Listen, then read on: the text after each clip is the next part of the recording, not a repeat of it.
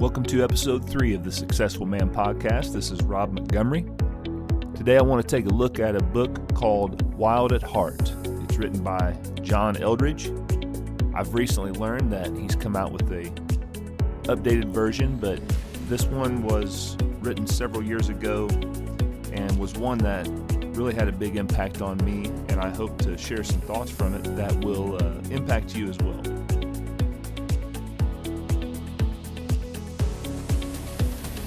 But I want to tell you a story first before I get into the book and the meat of the book and what it means. So in 2010, I deployed to Afghanistan and initially was stationed at Bagram Air Base, which was the biggest base in the northern part of Afghanistan.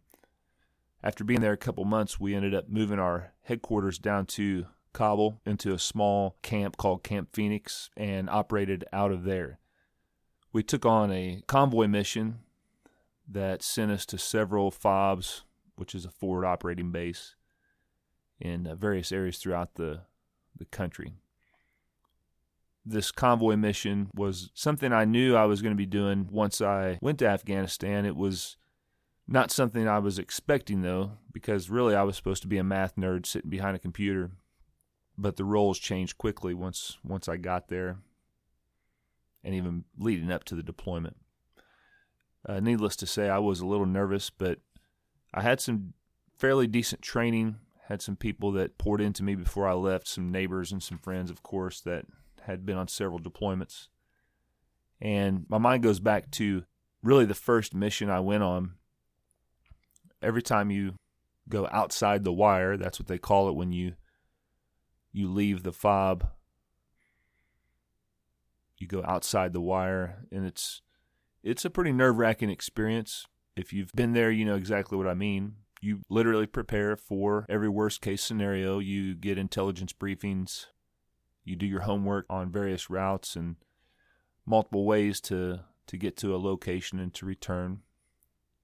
For someone that's never, been in combat, the potential of it happening is definitely it definitely rattles you a little bit. But the first mission we were on was uneventful. We left and went where we needed to go and returned several hours later. Later that night, though, upon returning, because we returned as it was in the dark, I remember sitting in my office and I was amped up, I guess you could say. I was pretty fired up. The adrenaline was pumping. And I was just sitting there in my office as I normally would, working pretty late. There's nothing else to do when you're deployed except work, eat, and sleep, work out. And so I just poured my time into my job just to make the time go by as fast as possible. But it was pretty late. It was probably around 11 at night. And like I said, my adrenaline was pumping. I was pretty fired up about being outside the wire, going on a convoy, just the uneasiness, I guess you could say, that came with inherent risk of going in a place where you're really not wanted. And people are out there who want to kill you just because you're an American. But as I was sitting there in my office, I heard the sound of helicopters, because where we were, there was a special operations base embedded within the FOB, and of course their area was all blacked out where you couldn't see anybody, and you know that they were leaving at that late hour to carry out some pretty hefty missions that most likely would take them into combat throughout the night. And my mind just began to think about, as I was so fired up and just so I just can't even explain the overwhelming feeling I felt. It was nothing like I ever felt before. My mind started thinking about, this is why young men sign up for the military. This is exactly why. This challenge, this facing fear, something that stirs your heart, to be challenged, to confront evil, to be the hero. It sounds silly, but ever since I was a boy, I always dreamed of being a hero or being a soldier. But you had to prepare for every one as if it could be your last, and that was always something you really can't describe it in your mind, what goes on. It can rattle your nerves a little bit, but just the adrenaline, the excitement, the overwhelming feeling of the rush of things really just made me go, this is exactly why young men fight for their country. I started thinking about this book called Wild at Heart because I just began to think about where's the challenge in the church? Where's the challenge? Why do so many young men leave the church, or why do so many young men stop going to church? Why are men not interested in church? And I think this book does a great job of really describing that. I want to read just a little bit from it today, kind of spark your interests. If you're not a reader, I really think you should be. You can learn lessons from people, and it's okay to read fiction, but if you read nonfiction, leadership books, books about a topic that's interesting to you, if you like sports, whatever it may be, business, you can learn from people. You can learn from their mistakes. You can learn from their successes and apply it to your life. But let me just go into this book here and just read some excerpts for you so you can kind of begin to get a feel of what I'm talking about today. Really, the purpose of this book, I think, is summed up here in this short paragraph. The writer says, I am attempting to rescue us from a very, very mistaken image we have of God, especially of Jesus, and therefore of men as his image bearers. Think about that. The Bible says that in the beginning God created the heaven and the earth. It says he created man in his image. We're the image bearers of God. That's pretty awesome to think about.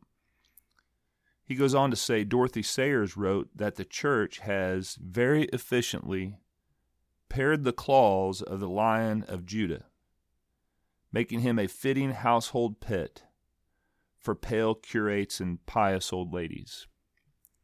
And that line really hit me when I read this book the first time 20 years ago, and it still impacts me today, that we've pared the claws of the Lion of Judah.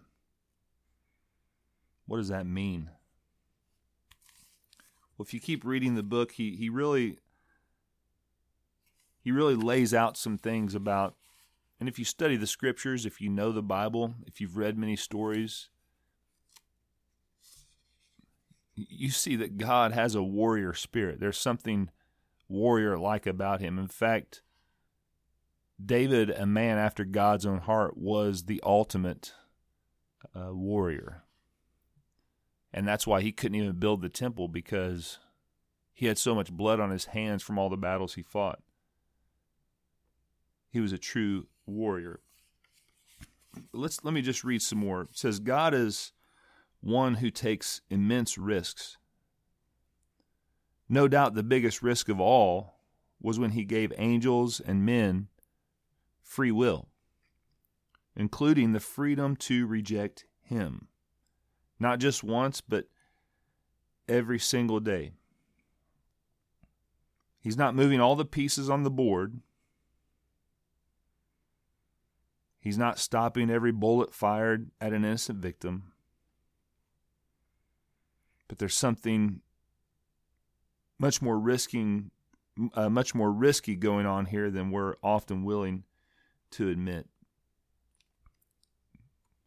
Farther down he says, unlike some hyper-controlling parents who take away every element of choice they can from their children, God gave us a remarkable choice.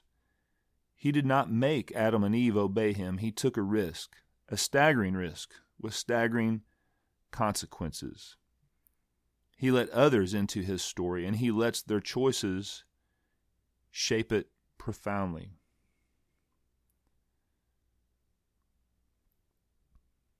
Do you know why God loves writing such incredible stories? Because He loves to come through.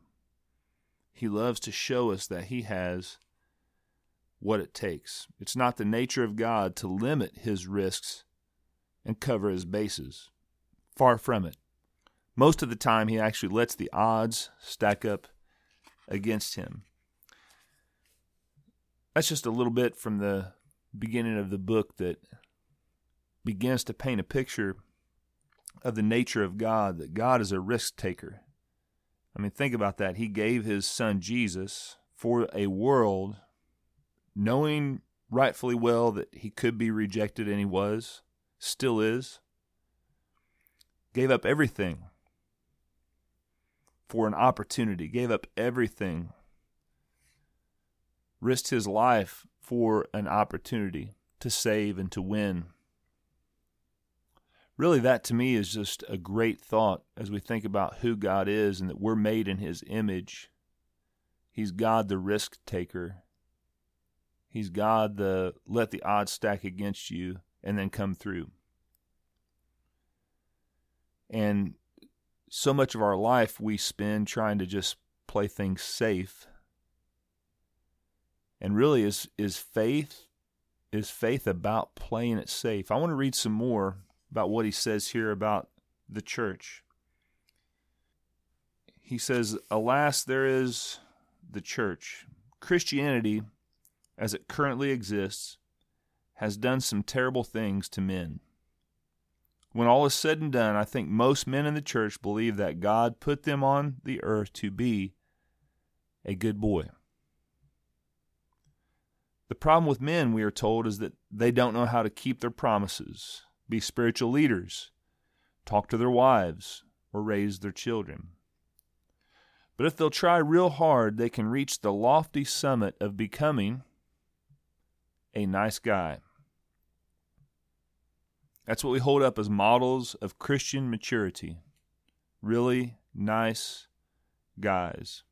We don't smoke, drink, or swear, and that's what makes us men. Now let me ask my male readers, in all your boyhood dreams growing up, did you ever dream of becoming a nice guy?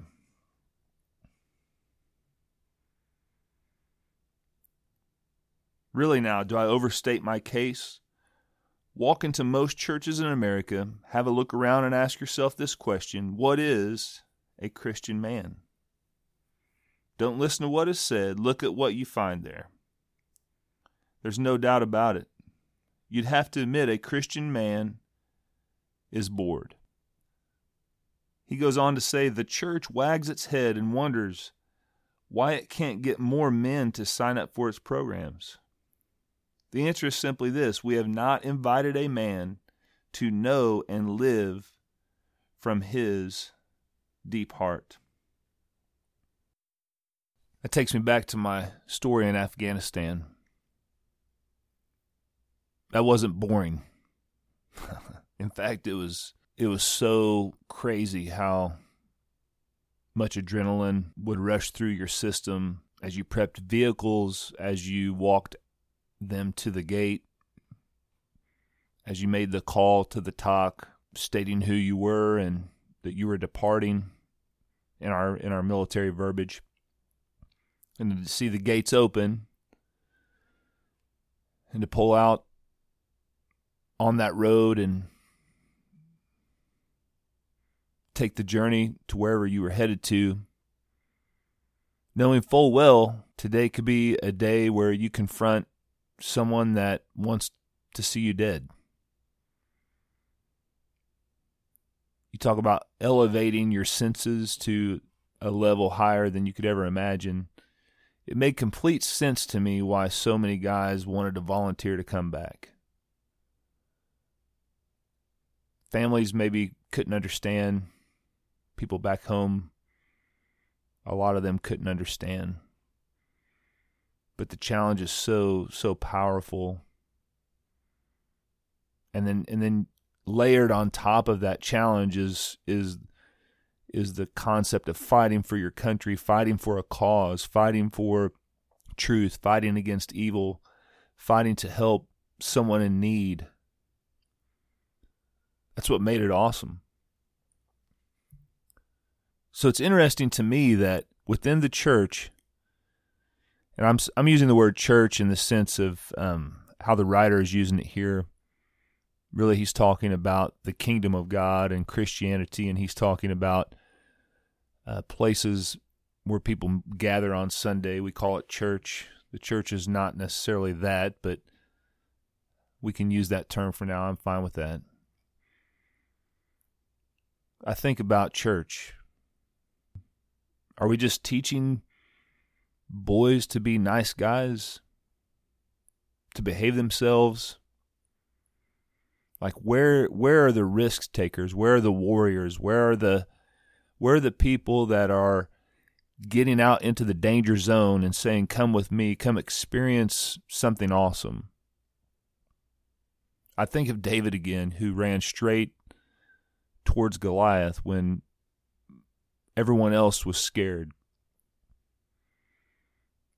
I think God's looking for that. I think God's looking for men to be that. God's looking for men to step up and run to danger, run to the weak, run to those that need help. There is a cause. Didn't David say, is there not a cause? I think we could say that today. Is there not a cause? I talked about fatherlessness last time. That's a cause. There's young boys and girls all throughout this country with no father figure in their life. Is that not a cause? I think about the city of Chicago and how many shootings are going on and how much hate there is on those streets. Is there not a cause? How can churches just sit around that city and just watch it crumble as people kill one another? Is there not a cause?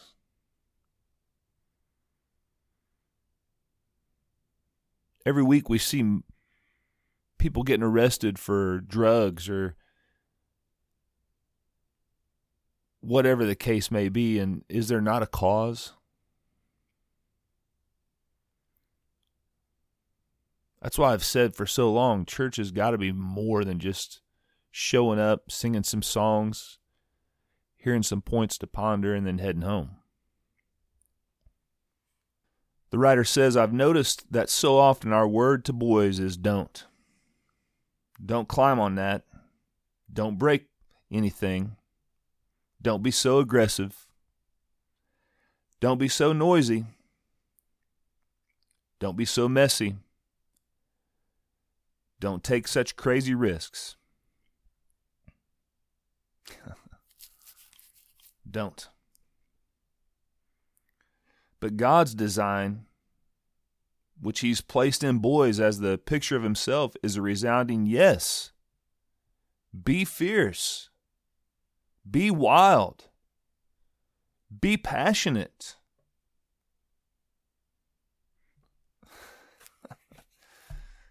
I don't hear that too often. I'm not saying I have the answers. I'm trying to figure out what that means as well. I just want to read a scripture from Genesis chapter 1. I'm going to have some Bible. Genesis 1:26 through 28. It says this. It says, And God said, Let us make man in our image, after our likeness, and let them have dominion over, power over, authority over, the fish of the sea, and over the fowl of the air, and over the cattle, and over all the earth. Over all the earth, and over every creeping thing that creepeth upon the earth. So God created man in His own image. In the image of God created He him, male and female created He them. And God blessed them, and God said unto them, Be fruitful, and multiply, and replenish the earth. In other words, fill it and subdue it, He says. Subdue the earth. And have dominion over the fish of the sea, and over the fowl of the air, and over every living thing that moveth upon the earth. I love where he says, subdue it, subdue the earth, conquer it. If there's a mountain, climb it. If there's a river, cross it. If there's a valley, go explore it. Where are the explorers? Where are the risk takers in church? I honestly feel like we're trying to get men to sign up to something that we're trying to limit risk. We're trying to minimize fear, and we're trying to accent safety. When in the heart of a man, safety is something that we want to push past. I think it's in the Bible too. Peter was one who on a boat in a storm saw Jesus walking on the water and said, "Let me step out. Let me get on the waves that are crashing and walk towards you. Let me walk on water." He was a risk taker. It makes complete sense to me that God would use him as the mouthpiece of the church on the day of Pentecost to preach to 3,000 people. He was a risk taker. I think more than ever we need risk takers in the church. You know, the Bible actually calls the church an army with banners. An army. Terrible, it says. Terrible as an army with banners. Not safe, prim and proper, but terrible. I don't know. What do you think? Am I way off? I can tell you for a fact, in Afghanistan, I understood 100%. I understood why this country is a great country.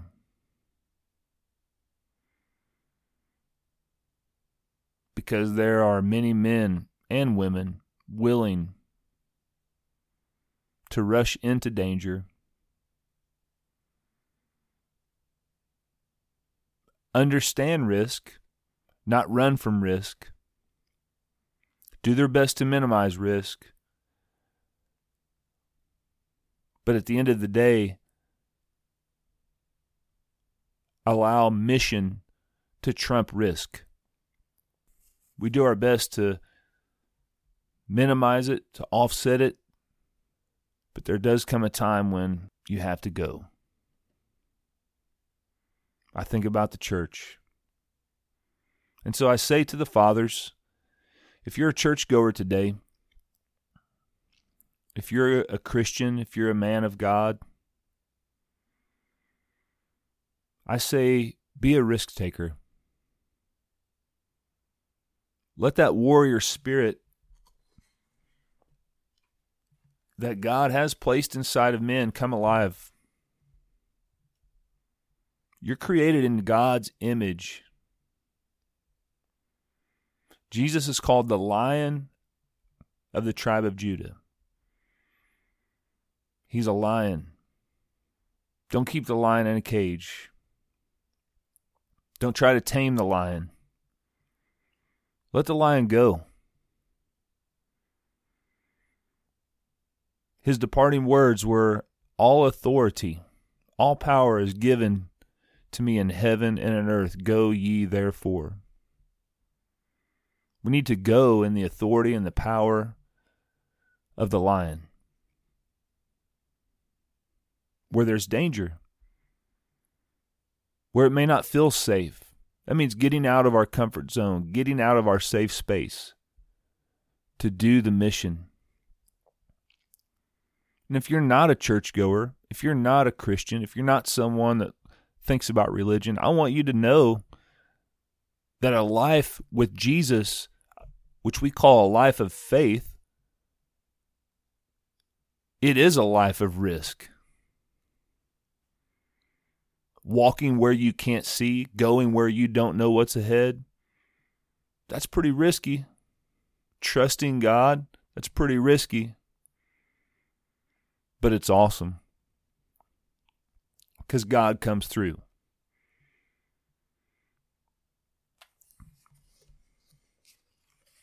I want to read just a little more. How come there are so many sports widows losing their husbands each weekend to the golf course or the TV? Why are so many men addicted to sports? It's the biggest adventure many of them ever taste. Why do so many others lose themselves in their careers? Same reason. So many guys have been told to put that adventurous spirit behind them and be responsible, meaning live only for duty. All that's left are pictures on the wall of days gone by and maybe some gear piled in the garage. If a man does not find those things for which his heart is made, if he is never even invited to live for them from his deep heart, he will look for them in some other way. As a pastor, that's challenging to me because I want to challenge the men that come to my church. And I think every pastor, every church leader should want to challenge the men that God has put under your care. If all we're doing is just encouraging them to be safe, be responsible, then they will find adventure in other places, career, sports, whatever the case may be. But I say life can be an adventure. A life serving God can be an adventure. A life living for God is an adventure. It's a place where we can bring our families and be on an adventure together. Jesus said in Matthew 11 and 12, "And from the days of John the Baptist unto now, the kingdom of heaven suffereth violence, and the violent take it by force." The writer of this book says, is that a good thing or a bad thing? The violent take it by force. Hopefully by now you see the deep and holy goodness of masculine aggression, and that will help you understand what Christ is saying. Contrast it with this. The kingdom of heaven is open to passive, wimpy men who enter it by lying on the couch watching TV. If you're going to live in God's kingdom, Jesus says it's going to take every ounce of passion and forcefulness you've got. Things are going to get fierce, and that's why you were given a fierce heart. You know, this whole podcast is about being successful in the roles we hold as husbands and fathers and employees and employers, and the list goes on, whatever role you find yourself in. I want to have passion in all those roles. I want to be aggressive in all those roles in the sense of being the best I can be. I want my heart geared up towards being a great father, being a great husband, being a great pastor.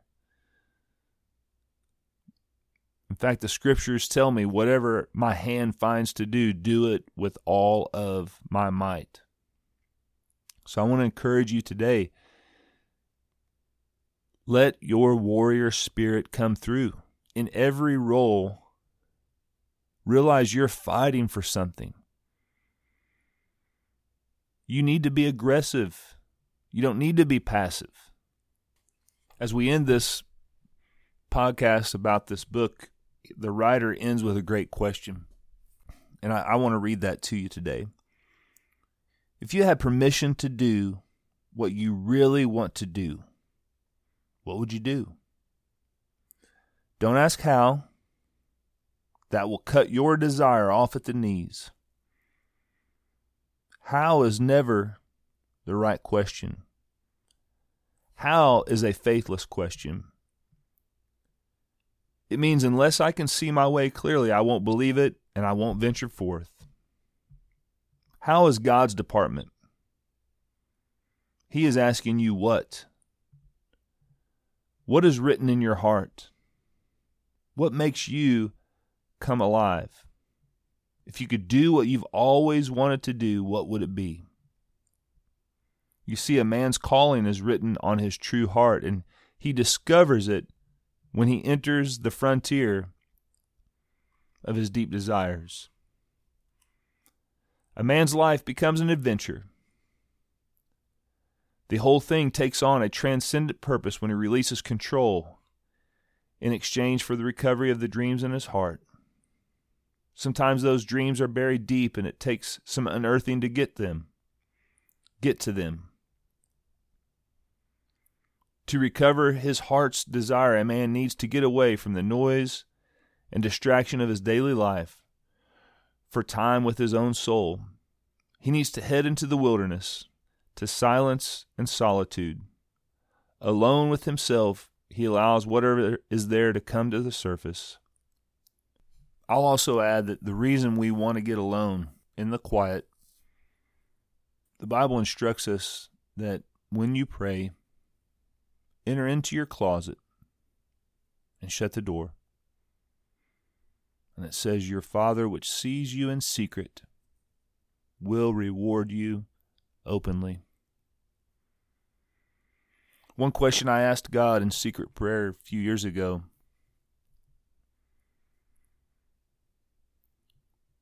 and actually it may not even have been a question, I just kind of told God, I want a dream. Fill me with dreams, Lord, of what you would like me to accomplish. I don't care how big it is. I don't care how difficult it may seem. Fill me with dreams. And guess what? He did.